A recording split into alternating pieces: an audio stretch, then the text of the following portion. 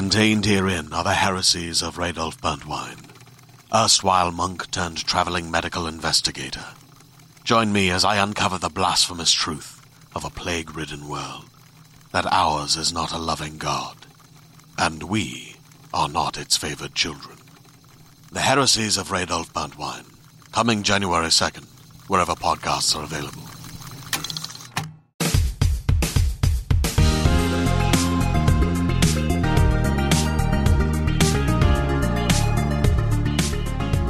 Hello again, it's the IGN UK podcast with me, Simon, and I've got Matt here.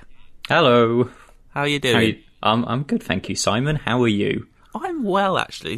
Today it's technically a day off today, but we're just woken up. Have we just woken up? It's 11. We haven't woken up, but thought we'd do a podcast because that's what we do now. We've always done it. Dale, hello. Help me out here. This is the same 3 as last week, isn't it? Is it? It's rare that we do that. I've lost track. They've all blurred into one. I'm not going to lie to you. No, it's unique. We can follow on the conversations from last week. Can you remember what they were? I can't. Probably more food mashups. Have we got more food mashups? Yeah. I haven't done any of that this week, but the reason we're recording on a Friday, although it is a bank holiday, it is VE Day, 75th anniversary. Put it in your diaries. Well, it's too late now. You should. It's over, innit? By the time they're listening to this, exactly. Yeah, it's mostly over. For next year, remind yourself. But there was an Inside Xbox event last night, which is why we didn't record yesterday. So we're doing it today. So we suppose we might as well talk about that. Otherwise, it would have been a waste of time. So we were promised Assassin's Creed Valhalla gameplay. Did we get any? Absolutely not. I mean, maybe technically we did. We got in-engine stuff. Yeah. Is that gameplay? No, not by my definition. No. It was slightly disappointing. It was disappointing to me that it was even shorter than the actual cinematic trailer, but substantially shorter, like about a quarter of the time. But as well. I assume, like, have Ubisoft announced they're doing any like June E3 digital thing yet? I don't think they've announced what they're doing, have they? I don't, because we've got EA Play. We know that we've got that. Yeah. We know that we've got Xbox obviously doing a series of what they call the 2020 monthly reveals. I'm trying to think I don't think Ubisoft have said that they're doing something. Well, they will, almost certainly. But they'd at least do a stream where they go in depth on this, and Watch Dogs needs to make a comeback at some point. Yeah. They've got a lot of games coming, and it's just did want to see more Valhalla, so I'm disappointed by that, but at the same time I'm not overly surprised. But let's be a little bit. Let's try and make the most of the shit that we got. Basically, is what you saw. Is there anything there that excites you? Because certainly, siege battles. I think like we can extrapolate that. We know there was a battering ram there, and we see Ivor like chucking an axe at like a guy on a ballista. That looks great, and I hope that expands into that. Could be a really cool feature. Mm-hmm. Yeah, I mean, overall, I'm hyped for that game, right? I'm excited for it. I was excited for it when, it was first teasing that image anyway, and then the cinematic was incredible, and this just adds to that excitement. But it was tinged with disappointment because I was expecting to see something else, really. I wanted to see what the game looks like, exactly. when we're actually playing Especially as they were building up to it all stream, like the little reminders at the bottom, like Valhalla gameplay coming soon, and then it was just that. But at the same time, still one of my most anticipated games already, and yeah, sure, I'm definitely going to play it because it looks fantastic. I mean, there was that news story that came out. You might have written it, Matt, actually, which was about it's not as big as Odyssey. So I didn't write that one, but yes, that is something that I believe it. Something like the Malaysian Ubisoft Twitter account had let this out the bag. But someone they did it as a quote tweet, I think, where they were discussing something on Twitter. But the basics is that they're not looking to make this the biggest and longest Assassin's Creed, because obviously over time those games feel like almost like the Harry Potter books. Like the next one has to be bigger, it has to be Odyssey longer. was far too big. Like that's what put me off. Like I don't even know if I got halfway through that, but I was just done. So I actually jumped back into Odyssey, just because I've not finished all the DLC stuff, but I'm 95% through Odyssey. That's my ticker counter. So I've done an awful lot of that game, and as much as I'd say it's my favourite Assassin's Creed game, I think it is the best in terms of what it can offer, but it's too big. And because it gets to the point where it sometimes feels quantity over quality. I say that as a game that has a very high quality bar, but there's just some stuff that you're like, I don't know why I'm doing this. Think one thing that Valhalla would benefit from is that England is a landform, Norway is a landform. Hopefully there's not lots of little islands, because that's what got me with Odyssey is obviously Greece full of little islands, and it was just annoying to me having to hop between them all. I know you can fast travel, but I just like one landmass seems a lot more manageable than I mean, Odyssey an archipelago. Odyssey suffered from the same thing that I had with Black Flag, which is I don't know that the reason why Black Flag is set on islands is because it's about sailing, it's about being the captain of your own pirate ship, but it did feel like I did an awful lot of hopping on the boat, moving 2 minutes down the map, hopping back off the boat, grabbing a bit of buried treasure, jumping back on. And when I can remember originally seeing the Odyssey map and going, oh, is this what we're going for again? I much preferred it when you got to spend a good chunk of like 3 hours on land rather than, because I think Odyssey's boat mechanics aren't as good as Black Flag, and I think that's partially just because cannons are just way more exciting than flaming arrows. So I'm hoping that, because obviously the long ships of the Viking era, I guess, I know that they were used for combat, but I think they're more a raiding craft to bring you to land. So I'm hoping that we do see a little bit of naval combat, but I want it to be more about those castle sieges. Yeah, absolutely. Yeah, I'm hoping that the naval stuff it's just little sections in between, but the core getting around is done on land, really, and then a fast travel system, please, as well. You could say that Odyssey suffered from a fair bit of naval gazing. So there you go. Could we say that? Yeah. Bit self-indulgent, Okay. but still brilliant.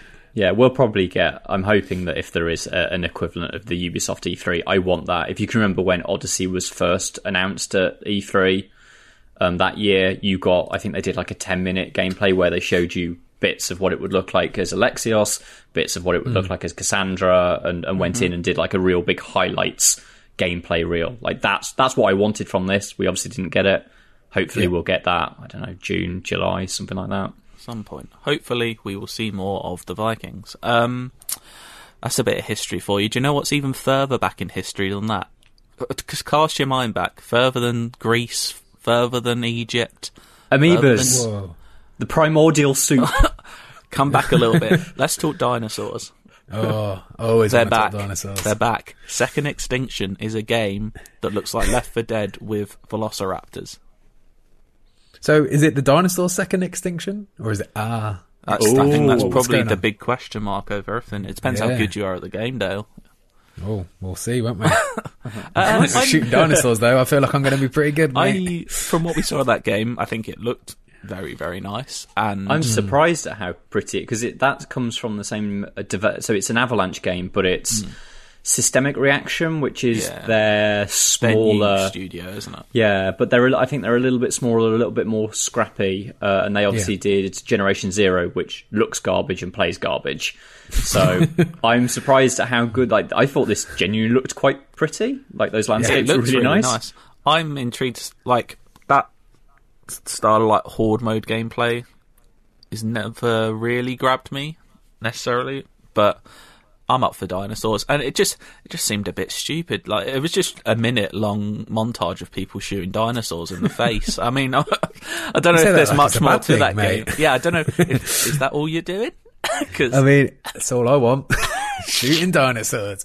I mean, the funniest thing about that is when we were watching it live on Slack, I think Jesse just went, "This is dope." This is absolutely a Jesse game. You can tell in people's instant reactions, because in our Slack channel we were like responding to every trailer, and I realised how many different viewpoints I have to a lot of people. I was watching that going, this looks a bit naff. It looks beautiful, but the actual game looks to me like it's not my cup of tea. I don't come to it with a huge amount of hope because I think Generation Zero is bad, but I really don't like. Hold back, Matt. Say what you think. I really like Left 4 Dead. Like, I genuinely have great memories of playing Left 4 Dead, which obviously at its heart is literally just shoot hundreds of zombies. So I think people have been chasing that dragon for a long time, and nobody's ever made a Left 4 Dead that's actually any good, aside from the original, the Valve team. So if they can capture even 60% of that feeling, then I'd play it a little bit. Well, it did surprise me that they were like wide open environments like that, which you don't normally get for a game like that. I normally expect like small corridors and rooms.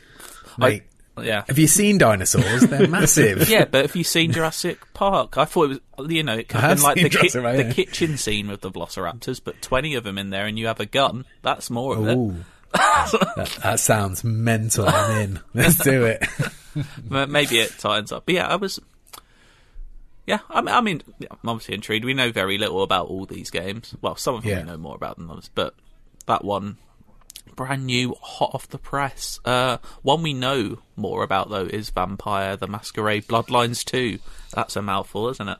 Yeah, it's just a bit. Yeah. I've never played any of the games in this series, but I've been consistently hearing great things about this game whenever people have previewed it, and that trailer was disgusting. Like, the start of it was generally, I was just thinking, this is horrific. Have they put like an 18 warning on this? Because it's just like people strung up with like Joker smiles. Like, it was horrible. Their eyes, like the amount of blood that's coming out of that guy's eyes with the fish hooks in the side of his face. Mad.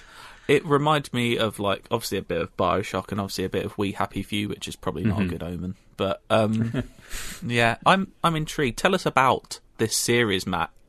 So if you go back to the days of Half-Life 2, Cardi, that's when the original one came out. They're based on a tabletop RPG. It's like a Dungeons and Dragons style thing, but it's set in I don't know if it's actually genuinely the modern day. The World of Darkness is a modern fantasy, but I think it pulls a lot more strings from like the 70s and 80s. It's that, like Gotham does, it's that horrible, crime-ridden, slightly grungy city aesthetic. And yeah, it's the original Bloodline game was on the Source engine. I think it was the second ever game, or maybe it came out just before Half-Life, so it was the first time people had seen Source engine. But it was janky as fuck. But it had got so much heart, and well, I say hearts to drink from, obviously. But it's packed with personality, like really weird characters. They're when you watch films and it's vampires that have gone truly bonkers. Yeah. It's that side of that style of horror. What you mean, like What We Do in the Shadows? I mean, not quite as comedy focused, but yeah, those like I know that would be big, good, though. Yeah, big personalities and people that have obviously like gradually losing their minds over going through vampirism and stuff like that. So I've never actually played a huge amount of the original game. It sort of passed me by when it originally came out, and then I got into it later. It's obviously it's an immersive sim, so it's coming from the Bioshock, the Prey, the Dishonor sort of lineage of games.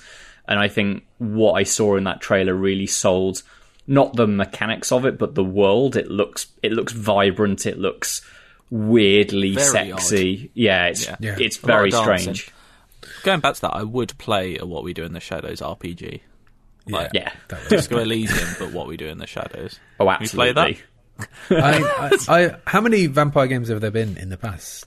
So in terms of games, from this series. So this is only the second one.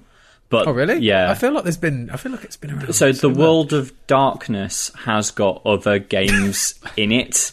So that's the setting, like how Dungeons and Dragons is a setting. There was, I can't remember what it was called, but it was a really short-lived online multiplayer game where you played as vampires, and it was garbage basically, and that didn't get very far. But the Masquerade Bloodlines as an immersive sim game, this is only the second one. Oh, right. There was a game just called Vampire with a Y that came out that was not linked at all, wasn't there? I feel like that's what I'm getting mixed up with. Maybe. No, so Vampire is its own deal. That's one of Focus Home Interactive's games.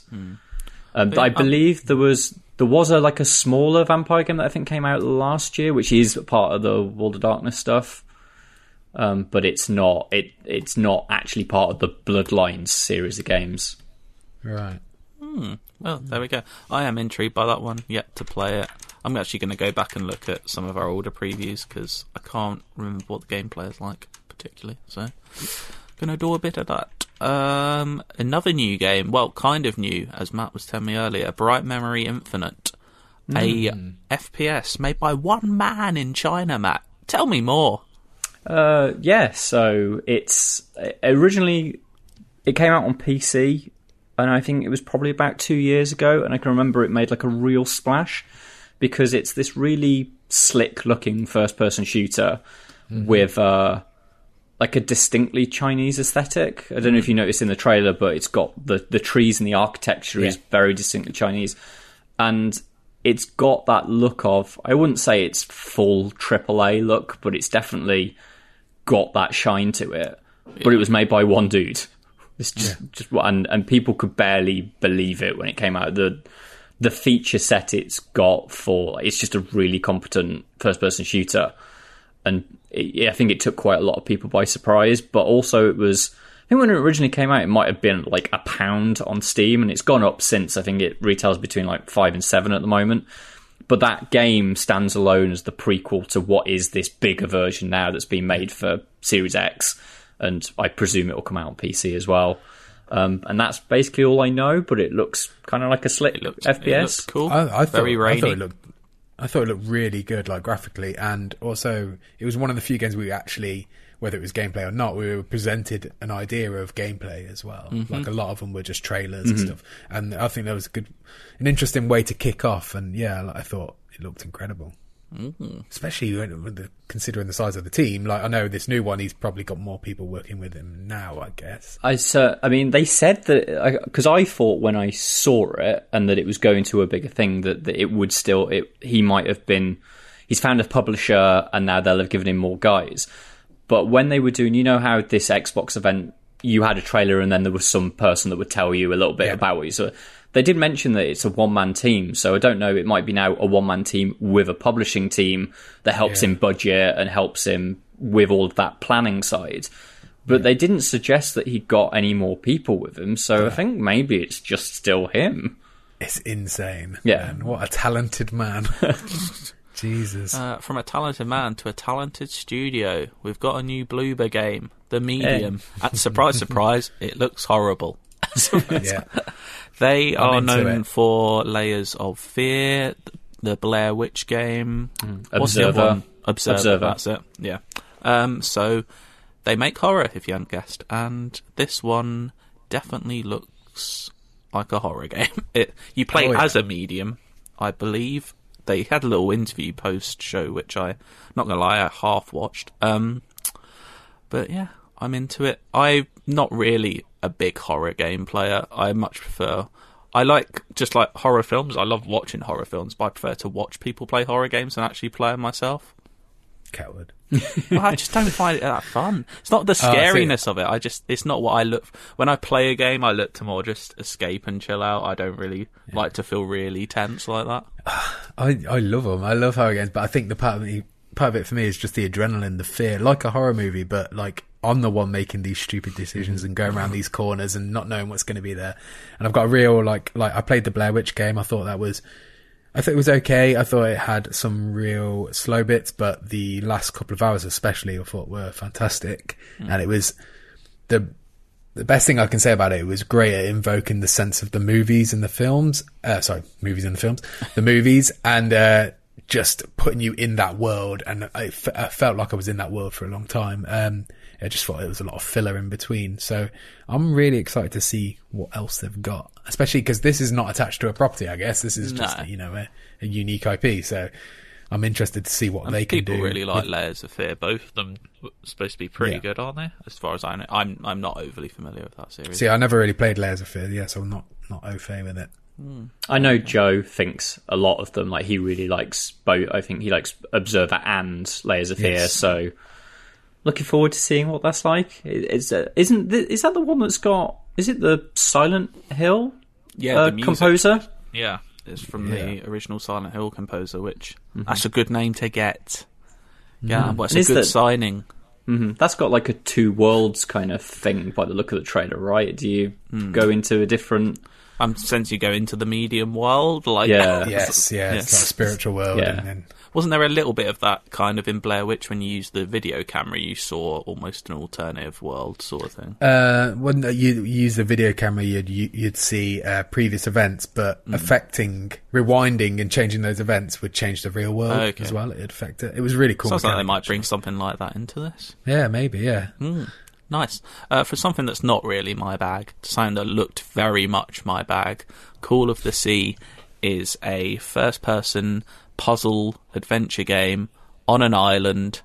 It's not The Witness, but, it evokes that in my mind. And it just looked... We don't really know a lot about it. It looked very nice. It's got that sort of Witness, Firewatchy sort of just bold colour style, which I really like. And has it been said that it was a puzzle game? Yeah, it's a first-person puzzle adventure game. Okay, cool. And yeah, I'm up for it. You play as a woman trying to find her lost husband in the 1930s who went on an expedition. So I must say, when it started, part of me was just instantly like, is this Valley of the Gods? Because that 1930s thing, and it looks a bit Firewatchy, and I knew that it wouldn't be, because obviously those people work for Valve now and technically got moved on to Half-Life. But part of me was, is there some sort of spiritual sequel to a game that might never come out now? Well, and I guess that might be what it is, but... Yeah, saying like that, I also got Edith Finch vibes from it, which is always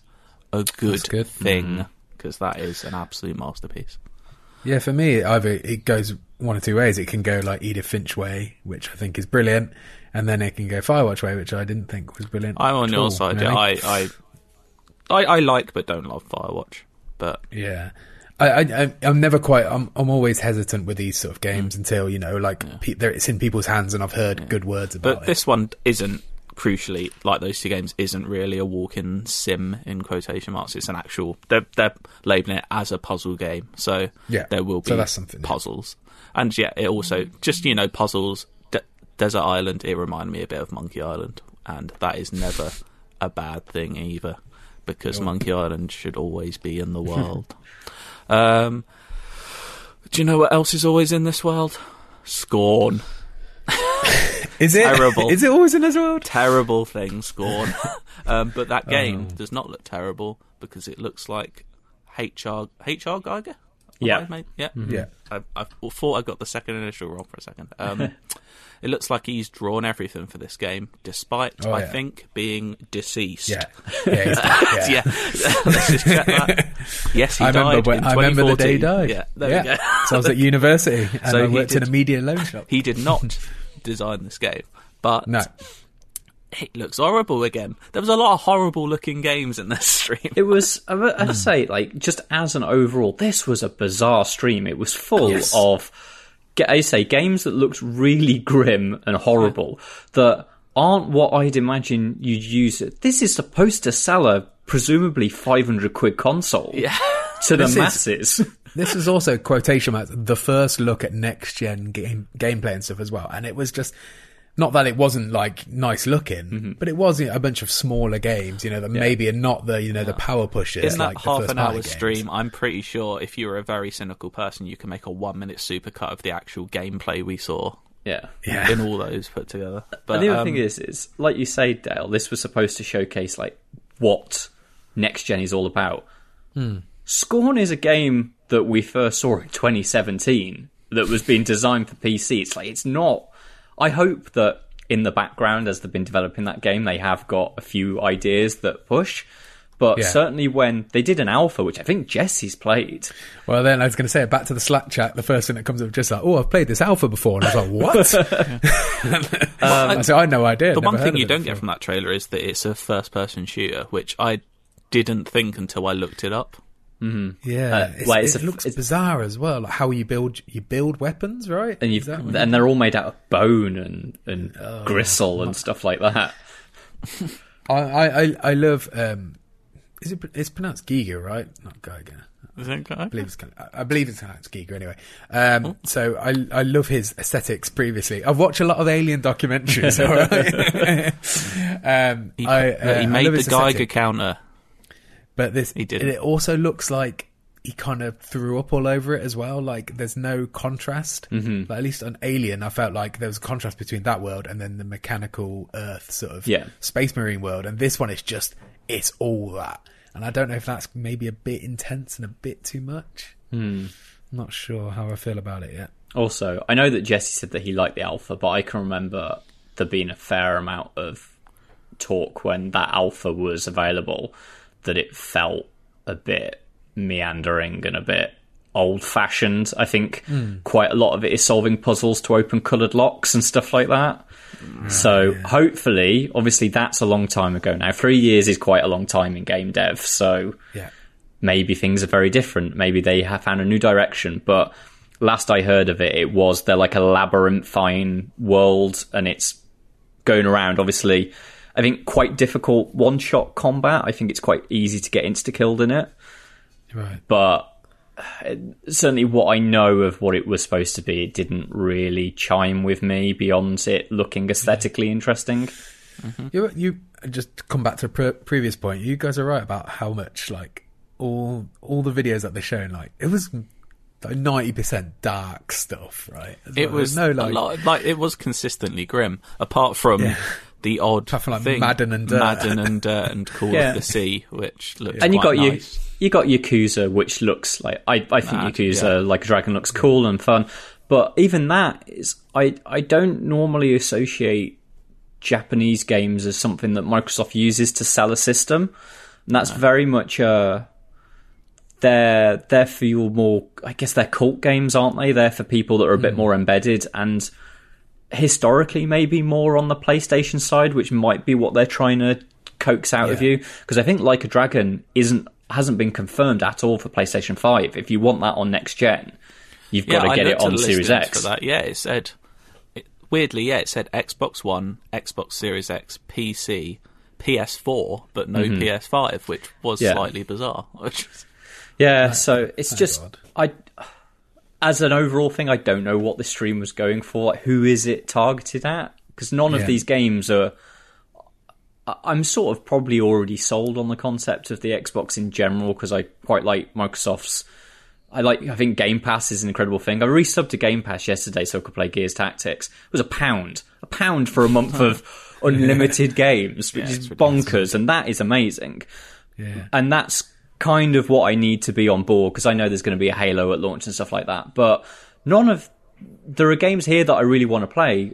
Vampire is probably my highlight out of the stuff here, as well as Assassins, but they're games that I can get on my PC. They're games that I'm going to be able to get on PS5. I don't really know what I was going for here.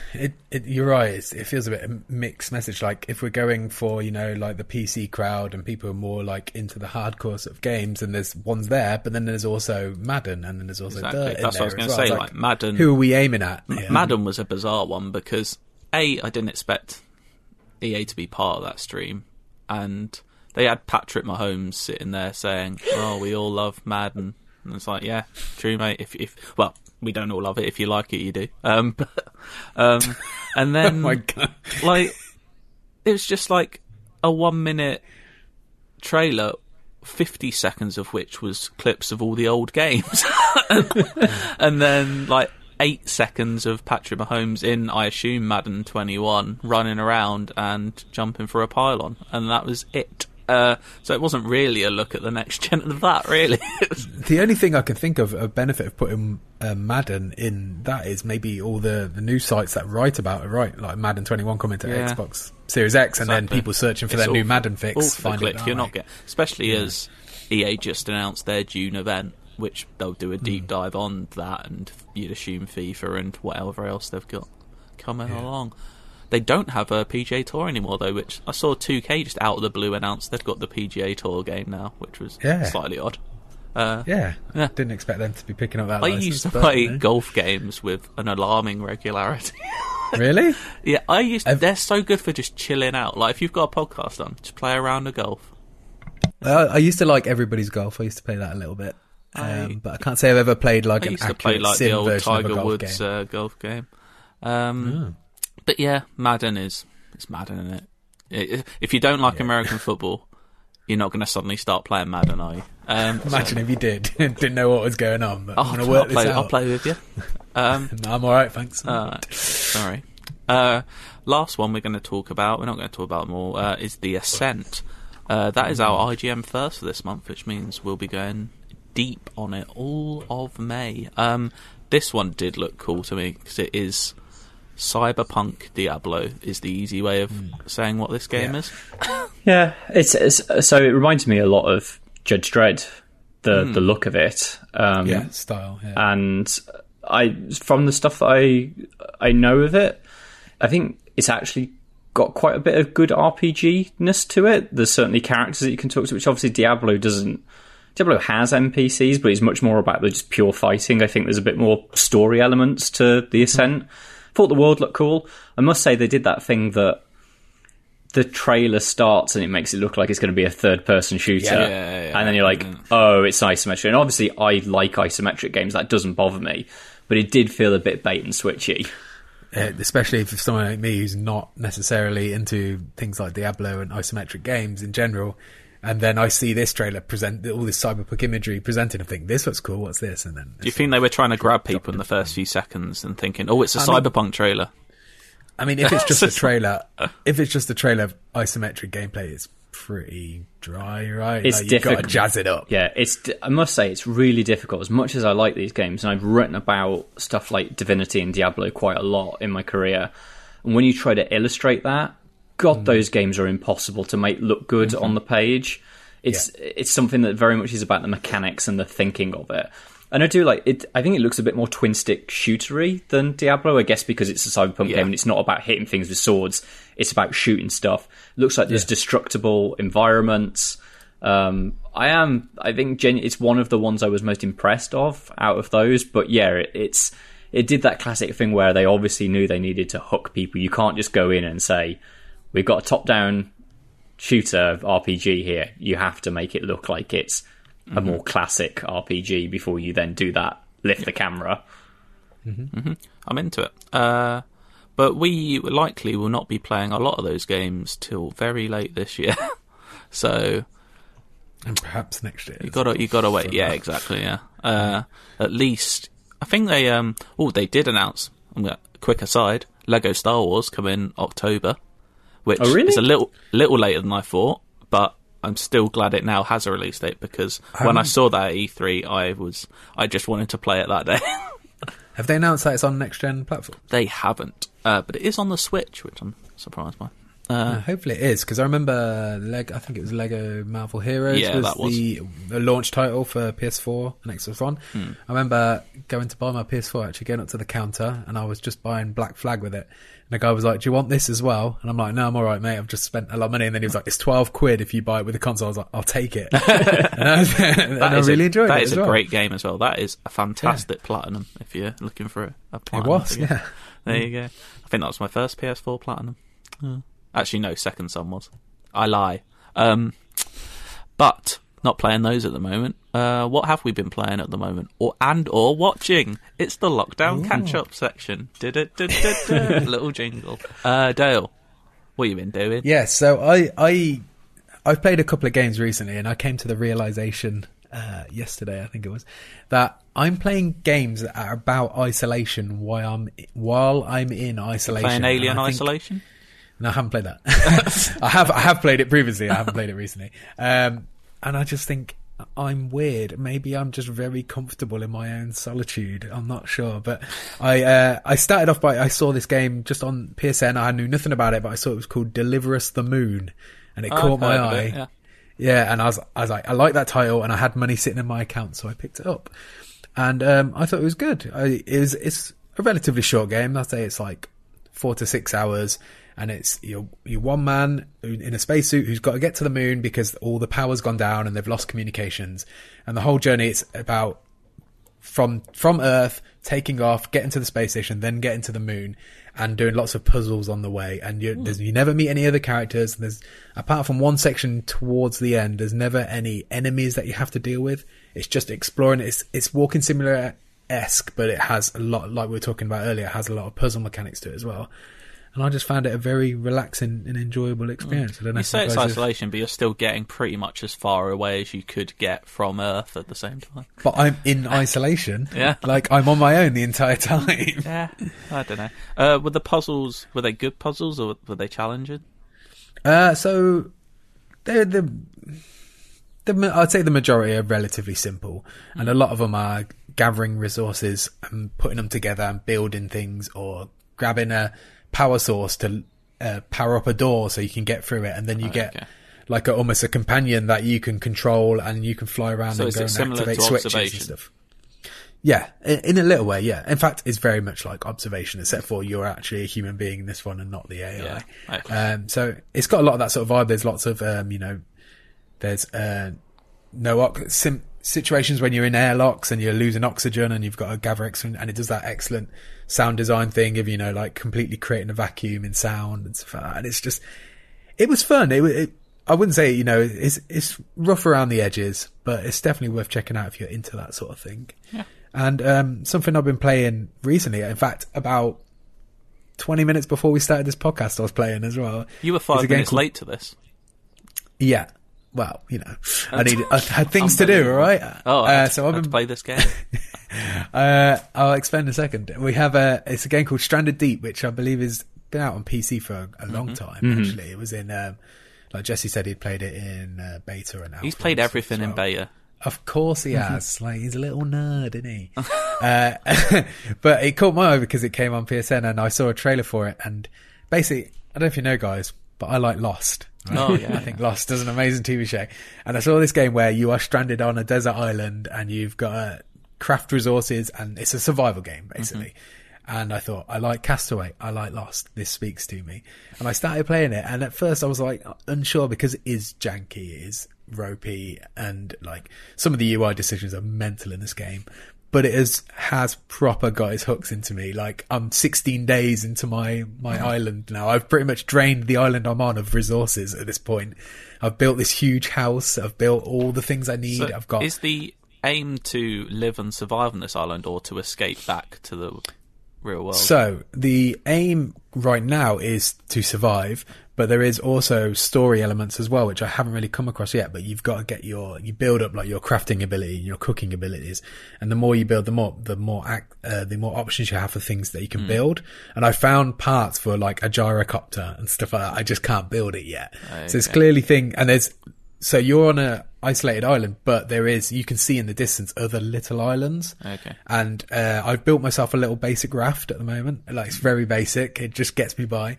But I've already travelled to a couple of other islands, but that's more like a sort of a resource run. You go to these other islands to grab resources from this island, you load up your boat, and then you come back to your original island to build new things and gather new resources. I'm not going to lie, mate. This sounds like Animal Crossing. It might well be. But do you have like extreme survival things? Do you get you get poisoned? You get stung by wasps. Yeah. So I had a thing where for two days I was poisoned, and I was constantly draining. My water was just like hydration level was just evaporating. And then eventually I had to go to another island so I could find this plant ingredient so I could build myself an antidote so I could finally become healthy again. I also got diarrhea at one point as well. So that was delightful. So is it mirroring real life for you at all? No, not necessarily. but it's something, again, it's like there's barely any music in the game, and when there is music in the game, it sounds like Castaway's music as well, like almost identical. You got a little volleyball? No, but there is lots of coconuts, mate, and they look like they've got little faces on, even though they don't. There you go. But it's extremely peaceful. Like, it looks beautiful as well. Like, when the sun is low on your island as well, it just looks incredible. And I'm just finding it a really like relaxing experience, just building my life on this little island on my own. It's a nice to have a backup plan. It's nice. Matt, have you been doing something really just nice, chill and relaxing? No, because I've been playing Gears Tactics. The exact opposite. I only started playing this last night, but because I finished my XCOM Chimera Squad campaign, which was great. Other than, I tell you, I was telling you how buggy it was last week. Yeah. Fuck me, some of the bugs towards the end of the game. Just like research that I'd done, I put days of research into things and actually sort of invested money into it. Just didn't add it to my inventory. It's like, thanks, cheers. But I got through and I did the final battle first time, so I'm happy. I got through. Thank you. So that campaign's over and done with. So I was like, okay, let's move on to Gears Tactics. Fuck me, that game is hard. All right, okay. And like, XCOM obviously is renowned for being quite a tricky tactics game. We'll get on to that. And I thought, I don't want to be too disparaging, but I thought with Gears coming from the lineage of a shooter, that this one might have been like the easier tactics game. It's not. I'm surprised. Like, the first mission is fine, but second mission, I was surprised at how difficult that was.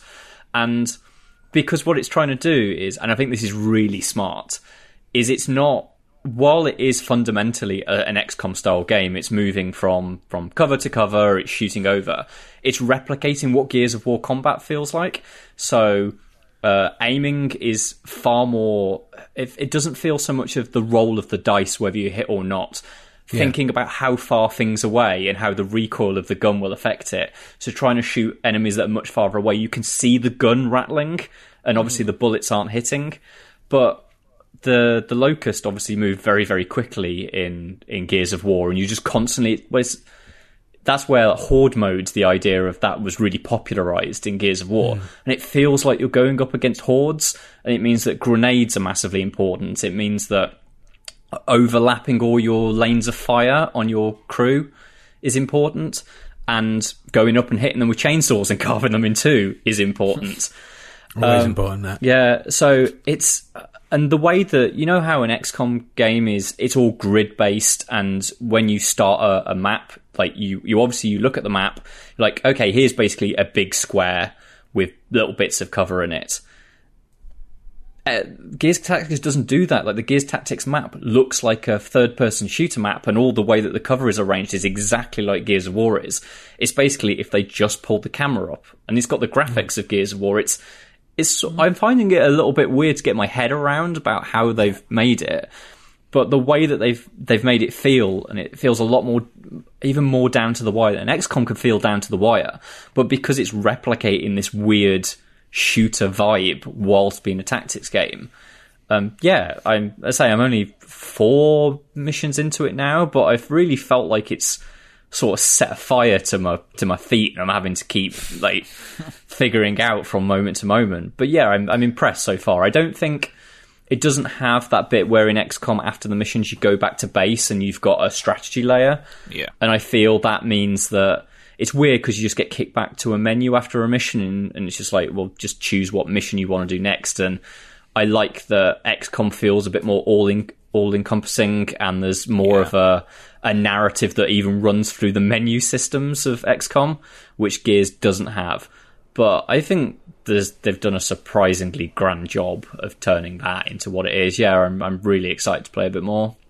Good. And then beyond that, I've actually been... This came out ages ago. Did any of you guys watch Mythic Quest? I didn't, because it looked like it would annoy me a lot. So yeah, I saw the trailer for it, and I wasn't sure that I'd be into it. Basically, looks like Silicon Valley, but they're making an RPG. Is that right? That is exactly what it is. Yeah. So it's actually made by. So it's the Always Sunny in Philadelphia crew, isn't it? Because isn't it only Rob? I can never pronounce his surname. Rob McElhenney, is it? So he's in it, but the writers are Charlie Day. Is it Charlie Day? Okay. Yeah, Charlie Day and Glenn Howerton. So Glenn's not on it, but Megan Gans, was she part of the Always Sunny? Potentially. You're asking the wrong man. Mm-hmm. So, there are people from shows that people like involved in it, but it's Ubisoft as well. And the thing I found, basically, I've been watching some Silicon Valley, and I was like, you know what? I'll try it. I'll see what it's like. If I get 2 episodes in, no worries. I watched it all in 2 days. I was surprised at how good it is. Genuinely taken aback, because the one thing I found is, so I watched Channel 4 did a show last year, which I never spoke about on the podcast because I thought it was crap, with just about a bunch of people playing an MMO. And it was exactly the sort of bad gamer humour that I didn't like, because it was people sitting in their rooms, never cleaning up, getting further filthy. The joke is they're a nerd. Yeah, exactly. And they've got cheesy crisps on their fingers again. Exactly, exactly. Now, the thing that I really like about Mythic Quest is not a single ounce of that. There's not the stupid nerd that plays Street Fighter and there's always dropping in jokes about, Chun-Li or whatever. I'm not having a shot at Dale at all. I was. In fact, there are no real games mentioned in this at all, aside from in the background there's quite a lot of Ubisoft stuff. But there's basically no nerd humour in it, which I really like. That it's a workplace comedy, but the job that they're doing is they're making an MMO.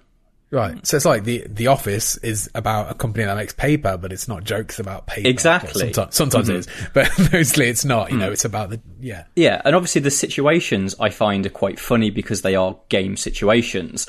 So very early on, one of the episodes is based around Kotaku having written an article about the fact that Mythic Quest is full of Nazis. So they actually name check Kotaku? Yeah, and Polygon, one of the episodes involved. Yeah. No, I was surprised. No mention of IGN. Unbelievable. But I think in the way that the writing is based, the things that they're doing make sense for the websites that they use. So one of them is leaking a gameplay feature to Polygon, and Polygon always seem to be able to get scoops before other people, which might explain that they've been leaked. The whole, when they bring up, they're in their meeting room and they've got the Nazis story on Kotaku, the way that they built the Kotaku page to look, and the headline is just Mythic Quest has a white supremacist problem. That is a Kotaku headline, straight down. And it feels like it's written by people that understand. There are occasions when it goes into, so for example, the actual MMO itself it feels like it's been levered to make comedic situations. So for example, one of the guys in the series is a guy called Brad, who's played by Danny Pudi from Community. And he's the head of microtransactions, but all of his microtransactions are based around selling weapons, and obviously games don't sell weapons, they sell cosmetics. So that feels a little bit like they've been engineered to make it funny so that they can do jokes around that. And there's one episode which is almost a little bit esportsy that felt slightly cringe, because it's basically Rob McElhenney's character trying to fight another character in the game, and they make it up as an arena, and that wouldn't necessarily happen. But in general, the fact that it is just more of a workplace comedy full of basically fairly shitty people, and it highlights a lot about the fact that there are too many men working at the studio, and the lead engineer, Poppy, is a girl, and obviously she's has all the problem that women in games suffer and all of that. There's a few jokes at PewDiePie in it, which are kind of funny, but also the way that they present streaming isn't quite bang on, but is funny enough to carry it. So overall, what I ended up with is this really surprisingly, because I guess Ubisoft is behind it, it felt authentic, certainly to when I visited Ubisoft Studios. Felt a lot of that. And then also it's got a really interesting, in the middle of it, it's just got a standalone episode that does sort of find its way to link later on. And it's just a really emotional, and it's Jake Johnson, right, the guy that was in New Girl and who voices older Spider-Man in Spider-Verse. He plays a guy who's a producer, and he meets a girl in a shop, and they basically make a studio together. And the entire episode is about the rise and fall of their studio as they build this. It's a survival horror that they're building around that's very old school survival horror. And when they get a publisher, it's all about how the publisher dilutes that that dream, because they're like, it's got to have guns in it. Your next one's the sequel's got to be way more impactful and actiony. And watching that studio die because of publisher interference. And it's just oddly emotional as you watch their dream kind of collapse under pressures. Sounds and that more interesting. Surprised me. Yeah, way more interesting than I expected. What is it on? Yeah, that's what I was going to ask. So you all have to, as I have done, take out a month's subscription to Apple TV. Will I, though? Will I have to do that? Because the Beastie Boys documentary is on there as well. And let's say I have got that without subscribing to Apple. What? And I will be watching that. Call the police. Probably today. What I have been doing, though, is I've been having one of those weeks where I keep playing a lot of games and nothing really sticks. So I'm trying to commit to some things. So what I did play was I played all of Telling Lies, which I said I would do last week. So I didn't let anyone down. That is the FMV led game from Sam Barlow, who did Her Story. I enjoyed it. I didn't love it. I was in a similar position with Her Story where I kind of... This is not meant to sound big-headed, but within an hour, I kind of worked out what was going on here with the story, and I was like, okay, I'm going to play for another 3 hours and pretty much wait for another twist that never happened. Yeah. And I was like, okay, and to be fair, I think a lot of the acting in this is very good, which sometimes lets down these games. Oh yeah. But this was very good, and it was well written. It was all very well made. I appreciate all how you do it, how you have to search for the keywords to find what you want in each video clip to piece together this mystery, of which you're not told anything about when you start. So you're not even told really what you're trying to solve or what the story is that's being told. And I worked it out in the end, and yeah, it was just I finished and I was like, that was fine. I don't know. If it's cheap, I reckon play it. It just came out on consoles last week. I played it on my laptop, though, because the game does take place on a laptop, so it makes most sense to play it on a laptop. It's authentic experience. Yeah. But yeah, it was enjoyable. I also watched all of Devs. Is that good? Episodes of Devs. I really liked it. Yeah, it is so bleak. It is miserable. There is not a laugh in that show. But okay. I enjoyed it. It's that kind of, clinical looking sci-fi that's near future, could be current day in an alternative timeline set in San Francisco, the Valley, that sort of area. And it's about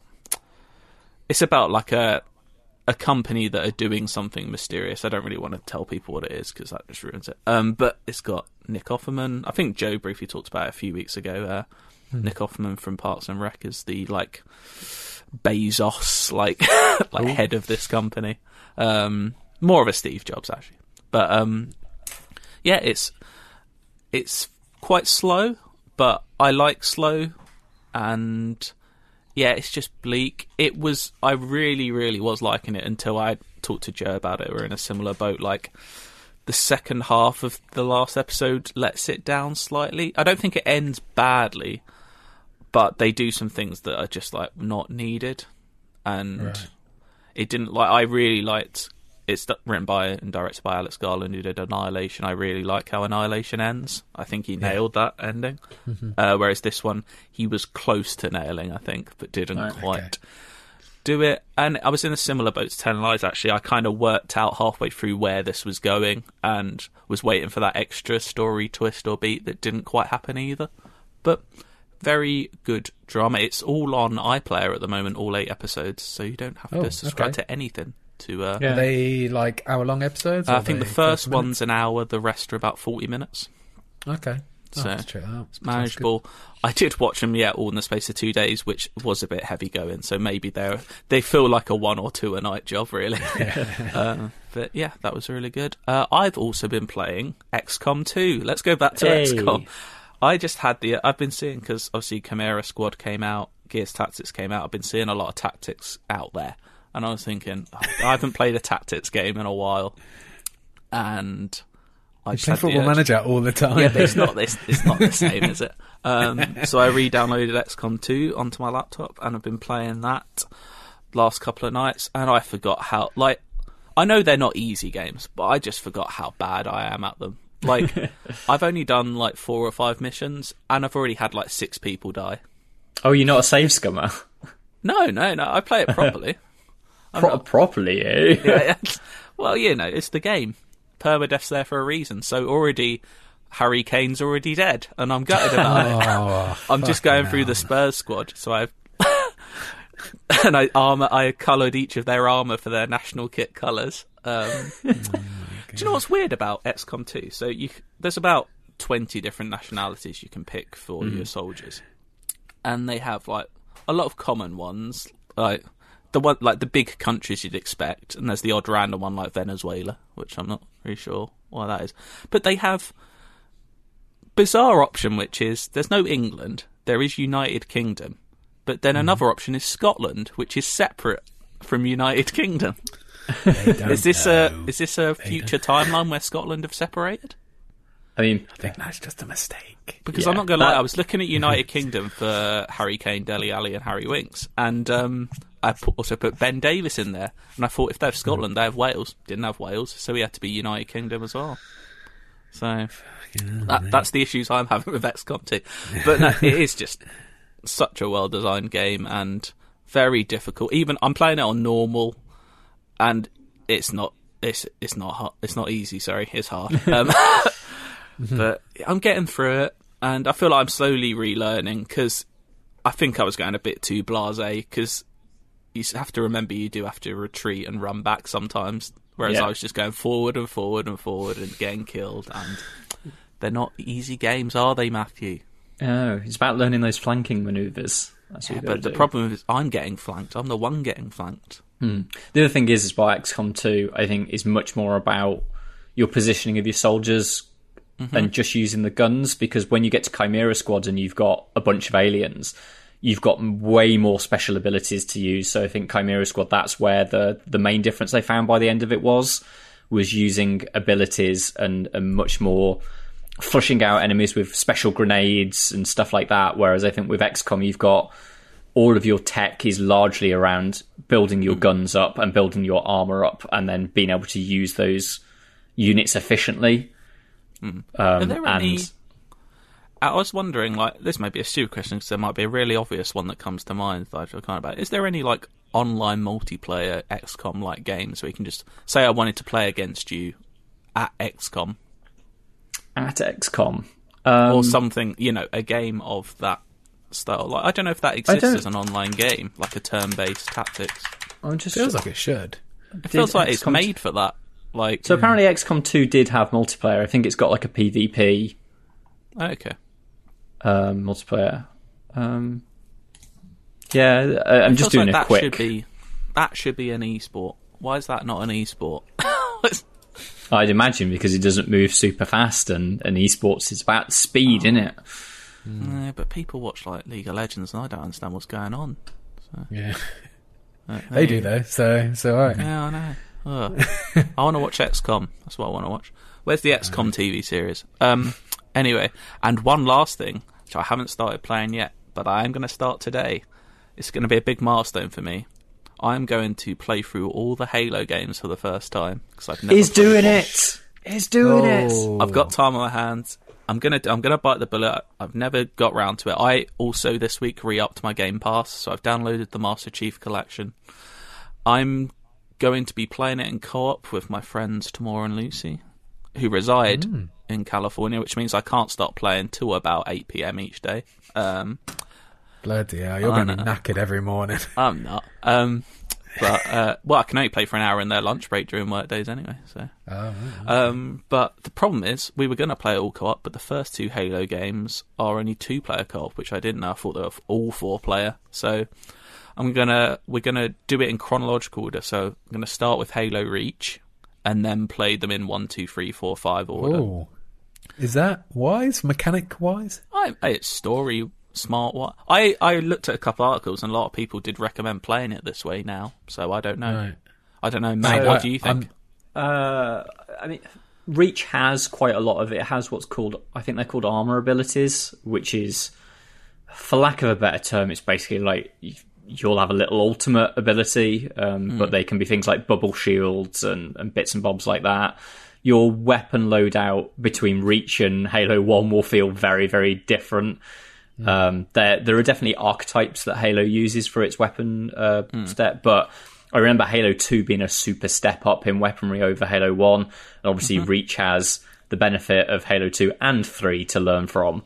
But you might find that some of the actual set pieces are more exciting in Reach, and then you go back to a game that Halo 1 is less based around set pieces in the way that we traditionally think of them now, but I think the narrative of Halo 1 is better than the narrative of Reach, and there's some real... I think Halo Reach goes to some dark places, but 1 has got a little sinister element to it that I don't think the Reach does, but I think you're going to have a good time. I love those games. Well, we're going to play Reach together, and then the plan is to play 1 and 2 by ourselves, because it's only 2-player, or if someone wants the 2-player co-op Halo 1 and 2 with me, feel free. That's not a general thing to everyone, by the way. Look, I'm not getting messages saying, do you want to play Halo with me? I won't rob your bonding time with Lucy. That sounds like a lovely time for you, but if Lucy's not available, I'm happy to play with you. No, I'm going to... So the plan is we're playing Reach 3, 4 and 5 together. 1 and 2 we're going to do on our own time. So really? We can play 1 and 2 together if you want that. Yeah, I don't mind. There we go. That doesn't sound like you're overly infused. But if twisting his arm. If I've got the time, I might. It's fine. Gears Tactics does sound more appealing than me. But do you know what sounds appealing right now, Dale? A little quiz from you. Inside, it's a UK IGN crew. Yeah, on the ones and twos. We got the games gonna play for you. Inside, I got a question for you. Hold tight the DJ, we coming through. Yeah, on the ones and twos. We got the games gonna play for you. Inside, I got a question for you. Is it in the search? Oh. Okay. All right. It's not from me. It's from somebody who wrote in called Jim White. Jim White says... The Sky Sports News presenter? Yes. Or Jimmy Welwyn White, the snooker player. I played his snooker game on PC a lot when I was about 7. Oh.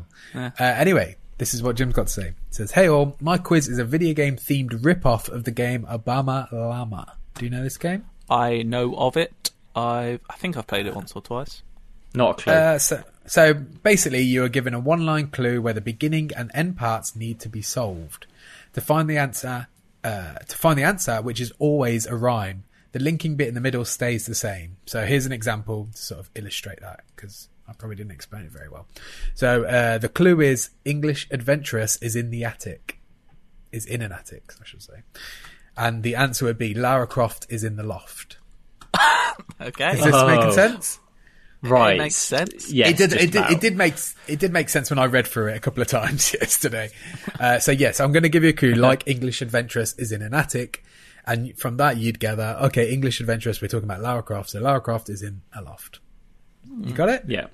Mm-hmm. Okay, cool. Yeah. So he's gave us 20. I don't know if we'll go through all 20, but we'll see how we get on. Okay. So let me get a little piece of paper to score you boys. Okay. So they're all video game based, remember? So the first one is John the Spartan is a robber. So sorry, I want to clarify something. The words rhyme with those words, or the final sentence has to rhyme? Master the final Chief. sentence I've got it. It's Master Chief is a thief. There you go. There we go. Got it. That's solved that for me. There we go. Yeah, there we go. Answer that question. Okay, cool. Number 2. Mushroom Kingdom monarch lays on the seashore. Princess Peach lays on a beach. There we go. Cody's got it. We've got the rhythm. Is a princess a monarch?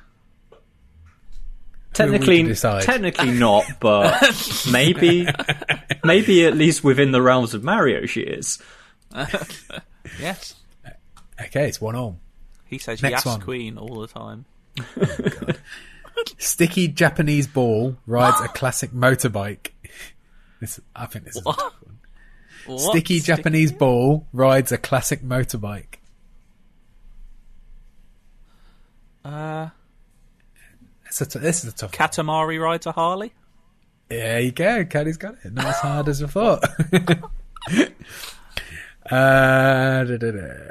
Metal Gear Spy swims in a landlocked body of water. Snake in a lake. Snake swims in a lake. Yeah, Solid Snake swims in a lake. Yeah, right. 2-2. Preposterously proportioned witch is writing a piece of correspondence. Preposterously proportioned witch. I've got it. Is writing a piece of correspondence. It's Bayonetta is writing a letter. Matt, I think we found your this is your game. I like it. It's just coming so naturally to you. Okay, number 6. The immune girl has lost her waterproof shoe. Ellie has lost a welly. Bloody hell, you guys are good at this game. It's 3-3. Yeah. Whenever a bit of flex there, you know. Whenever anybody says welly now, all I can think about is welly baby. Have you listened to the Gossip welly? Mongers? Yes, yeah. Oh, I haven't. No, not yet. Oh my God. I do need to listen to those because I listened to an episode this week that was amazing. I can't go into it. I'll talk to you about it afterwards. It's so funny. Right, where are we at? Okay. Rapture's father berates his club handler.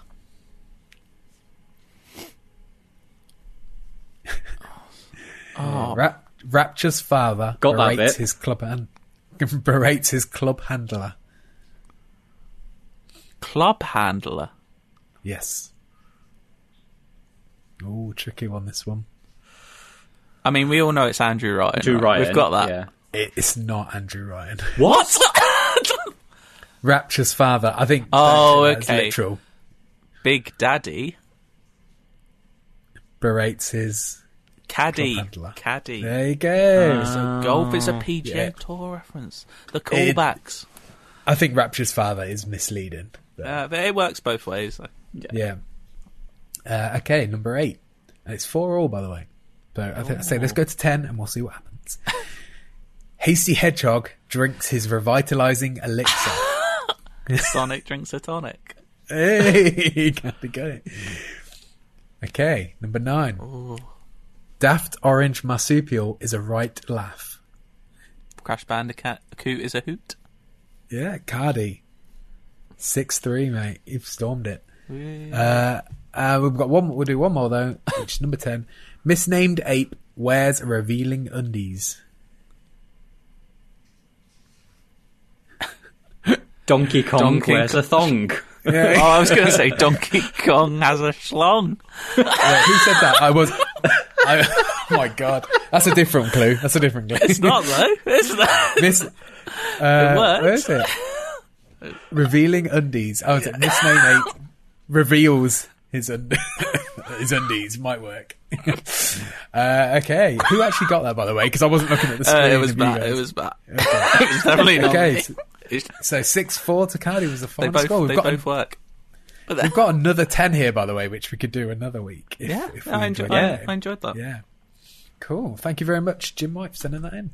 Yeah. Nice. Yeah. Should we do some feedback?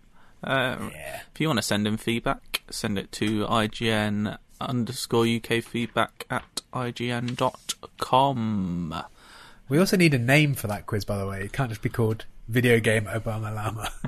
So someone writing with a creative rhyme. Rhyme time. It's rhyme time. There we go. Okay. Done. Right, cheers. That killed that then. Kong Schlong. Call it that. Kong Schlong. I like that. That's absolutely what we should call it. Donkey Kong Schlong. Matt does not look approving.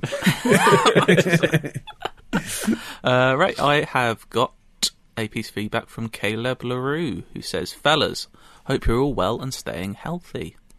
Are we all well?" I am well. Whether I'm staying healthy is debatable. Good. Yeah. I just watched the Warcraft movie, and while it's far from perfect, I don't think it's anywhere near as bad as it gets treated. The CGI orcs look amazing, and there are some great things in that a sequel could really build on. I know there'll probably never be a sequel, but I would love to see one that brought in more of the lore and stories of the games.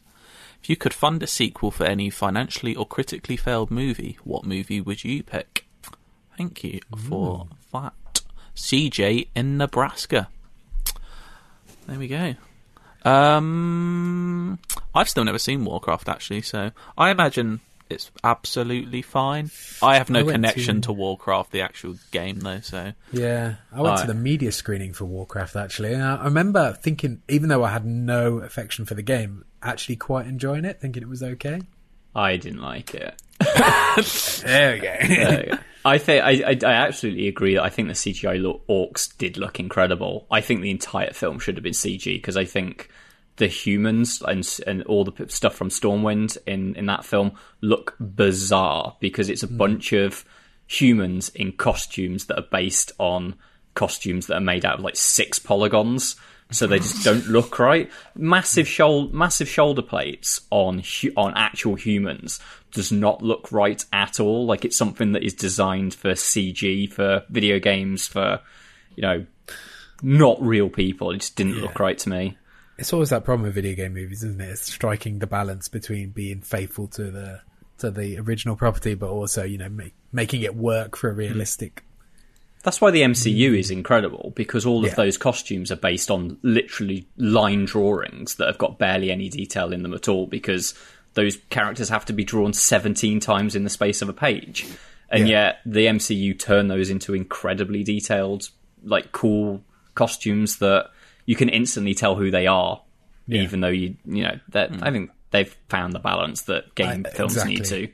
I think there was a couple of maybe missteps in the earlier films, but I think they've got a real rhythm of it, of getting these costumes right. Yeah, Cap's Avengers costume is fucking travesty. I've spoke about this previously, but I've been watching them recently, and that is mad that he had that costume out of nowhere, and then they quickly realised that wasn't the way to go, and then they pulled him back to his other costume. And his stuff, and his gear in like Winter Soldier and stuff, and Civil War is great. Mm-hmm.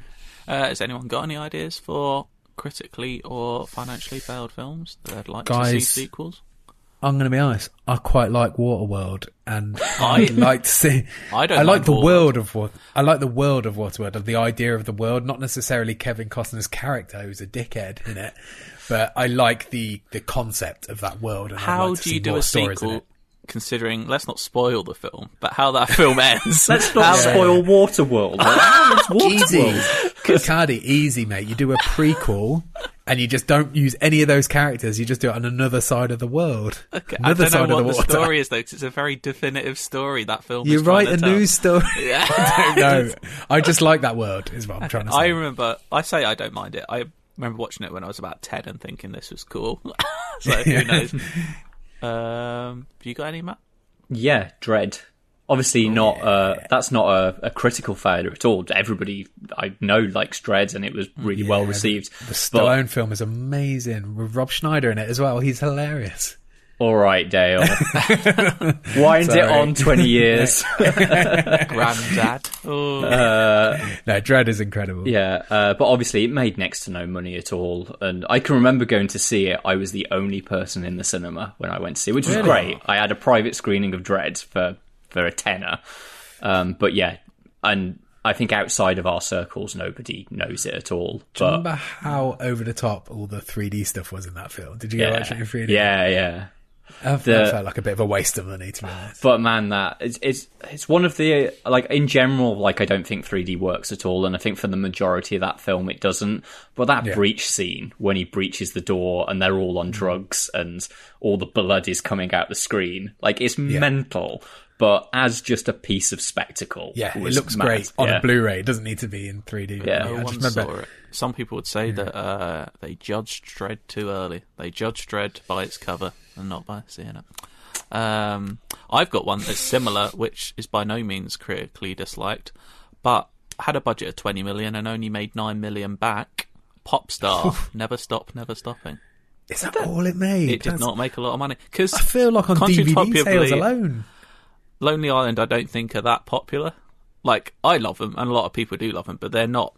They're essentially started as a YouTube channel, and Saturday Night Live. But Popstar just didn't make a lot of money, despite Andy Samberg having a touch of gold to almost everything he touches. But I say it's not. IMDb, it's only a 6.7 out of 10 average vote, so people don't know gold when they see it, basically. But yeah, that film could easily not necessarily a direct sequel, but just give me more Lonely Island films and visual poems. Just make it doesn't have to be in that world at all. Just make more about musicians who are crazy and live, you know, Exactly. like, who are caricatures of what real life musicians are, like a Kanye type character or something like that. Just do more of those sort of things. So basically, the first one I suppose was Bieber was probably the closest. Yes, I guess so. Yeah. Yeah, or But he was more kind of just covered a lot of those sort of pop stars of that era. Yeah. You know? but Ones that yeah, just, you know, surround themselves with yes men and people who are there just to humour them. yeah. But Popstar 2, that'll do nicely. Thank you, Dale. Some feedback. Ah, yes. Let us also IGN_UK feedback IGN.com. Let us know of any films that you would like to see a sequel of that you never think will. Okay, this is from Johnny Hunter, and he says, "Evening, chaps. Whilst bored the other night in my lonely room, I got to wondering which long-dormant franchises you'd like to see make their return on the upcoming next-gen console. Personally, on the Xbox Series X, I'd like to see Rare make a sequel to Jet Force Gemini and to bring back Banjo-Kazooie. On the PS5, I'd gladly take a new Jak and Daxter game, and as for the Switch, give me Eternal Darkness 2. Keep up the good work and looking forward to your answers. P.S. Satsumas are clearly the best small oranges, and I refuse to believe otherwise." Yeah. And PPS, it's PSS, he wrote, food mashups, pot noodle sandwich, thanks. No, I won't. Satsumas, they're fine. Come back to me when you've tried a clementine. Clementine. Some people say it differently. Clementine. I say clementine. I don't know, I think Satsumas. I think you are wrong. Dormant franchise. They're really, like, Banjo-Kazooie and Jak and Daxter, like, do people They don't still want feel- more mascot platformers at the launch of a new generation of consoles? I don't know. I think that's, like, you know, it's nostalgia for your childhood, right? You're like, for me, it was like, I was desperate for Crash Bandicoot to come back, and then it came back and it's like, yeah, it's good fun. Do I need For another a one bit. now? Probably not. One of mine would be Bioshock, but we know a new one's in development anyway. I have one that I would love to see and has been stopped and started several times, and that's Silent Hill. I would love a new proper Silent Hill game made by people who really, well, people they had lined up to make one. But who knows whether we'll ever get that again. Yeah. I know, Matt, you're not a fan, but I do love Infamous. I'd play a new Infamous. But they're keep that. They're on Spider-Man, not on Spider-Man, on Ghost of Tsushima duty anyway. Yeah. So They're on games that actually make them money now. So. I'm saying that Infamous probably did alright, but it wasn't like Spider-Man. bring back Guitar Hero. No, that failed. Don't do Wait, that. no. Not Spider-Man, sorry. Ghost of So it's, Tsushima. it's Sucker Punch do Ghost of Tsushima, right? Yeah. And it's Insomniac. Insomniac. Okay. I did the same thing. Oh. Yeah. Can you call GTA dormant? You can't. I would play Bully 2 though, so maybe that's dormant. Let's have a Bully. I've still not played Bully 1. You should. I must say, like, on this subject, like, all the stuff I like is definitely coming back. I, before this podcast started, we were trying to think of things, and Kazi was just exactly right. And like, you can't have Half-Life because Half-Life came out this year. Yeah. That's really, and BioShock, has been. I'm actually watching my housemate play BioShock Infinite at the moment. Still, absolute banger. Incredible game. But yeah, that's not been dormant that long when you think about it. It's just had a long development to get into a new one. I'd say a new System Shock, but that was technically Prey, and Prey wasn't that long ago. New Monkey Island. Yeah, New Monkey Island would be lovely. Maybe a new Thief, something like that. But in general, I'm not. What about not fussed. Splinter Cell? Oh God! Oh, actually, that is one. Yeah, you found it. There you go. Found it, Cardi. Thank you. There we go. We'll have a bit of Splinter Cell. Thank you, please. Now do some feedback, Matt. Yeah, so this one is from Joshua Pigott-Smith, and it's about stuff that I barely know anything about, so it's mostly I thought it'd be addressed to funny you. for you to read it, mate. Oh, thank you, Dale. So, hi guys. Firstly, wanted to say thanks for keeping up the great content during these dire times, especially as it gives me a different voice to listen to apart from my dogs or my fiancé once a day. Dog has a voice. I mean, sounds like he's got a good deal on the... Would it be good to have a dog that could talk, or would it be absolutely awful? So I quite enjoyed Red 13 in Final Fantasy. I did finish that last weekend, actually. Yeah. But what a great I game. don't think that's how, like, are you thinking a dog would only talk, like, communicate the actual things he wants, or would he have, a human brain? Yeah, see, Red 13 is a wise old boy. Yeah. My imagining of a dog with a voice is just someone that's just like, bone, food, Like Scooby-Doo, outdoors. basically. Yeah. Speaking of Dyer, and yes, I intentionally did set up that awful pun for Cardi because I know he loves them. I'm so glad you prefixed the start of your Football Manager Euros video by mentioning that you're Spurs fans, as many questions would have been raised by the fact that every single former and current Spurs player made the Euro squad, despite most of them being in worse form than another I don't option. think it's unreasonable to say a lot of those players would be in the squad. But I do admit Some of that them. Dyer would probably not get in at the moment. Rose would probably be third or fourth choice left back at this point. But you're putting Kane, Ali and Winks in there. Yeah. Come on. Well, Anyway. Winks is up for debate. No, he's not. Yeah, he is. I don't think you know what you're talking about, Dale. Anyway, you did beat him to the punch because he was then like, Dyer, seriously. Yeah, I read it. Well, I'm supposed to be reading it. You Read shit. it.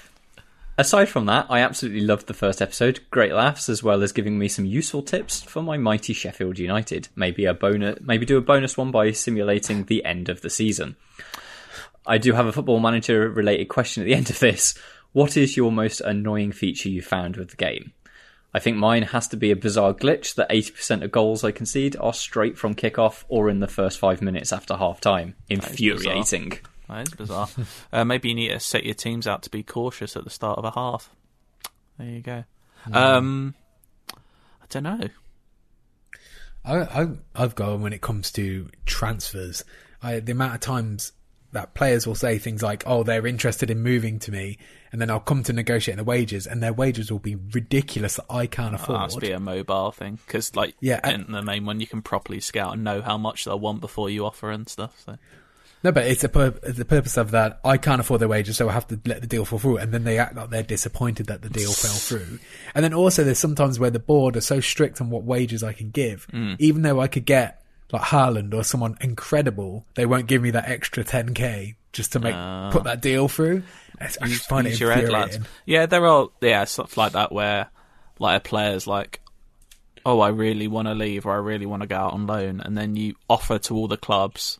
No one really wants him, and then someone does offer him, they turn it down and they still moan and they weren't allowed to leave. It's like, well, I gave you the option.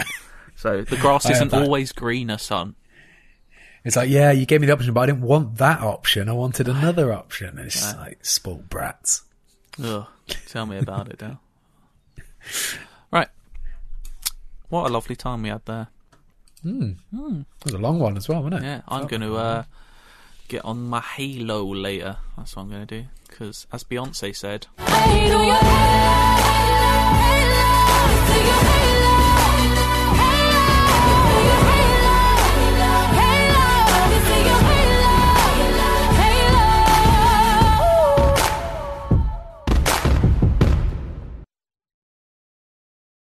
Hey there, this is Justin Bartha. I made a funny new podcast, King of the Egg Cream. It has the greatest cast in the history of podcasts with actors like Louis Black. I'm torn by my feelings for two women. Bobby Cannavale. You can eat it, or if someone hits you, you can put it on your cut. Melanie Linsky. I wonder what these marvelous things are that look just like boiled chicken feet. Jason Ritter. I can break things and pick locks and kill people. Michael Stuhlbarg. The whole point is to inspire people that they should make themselves better. Ari Grainer. No, don't whet its appetite. What are you, an idiot? Me, Justin Bartha.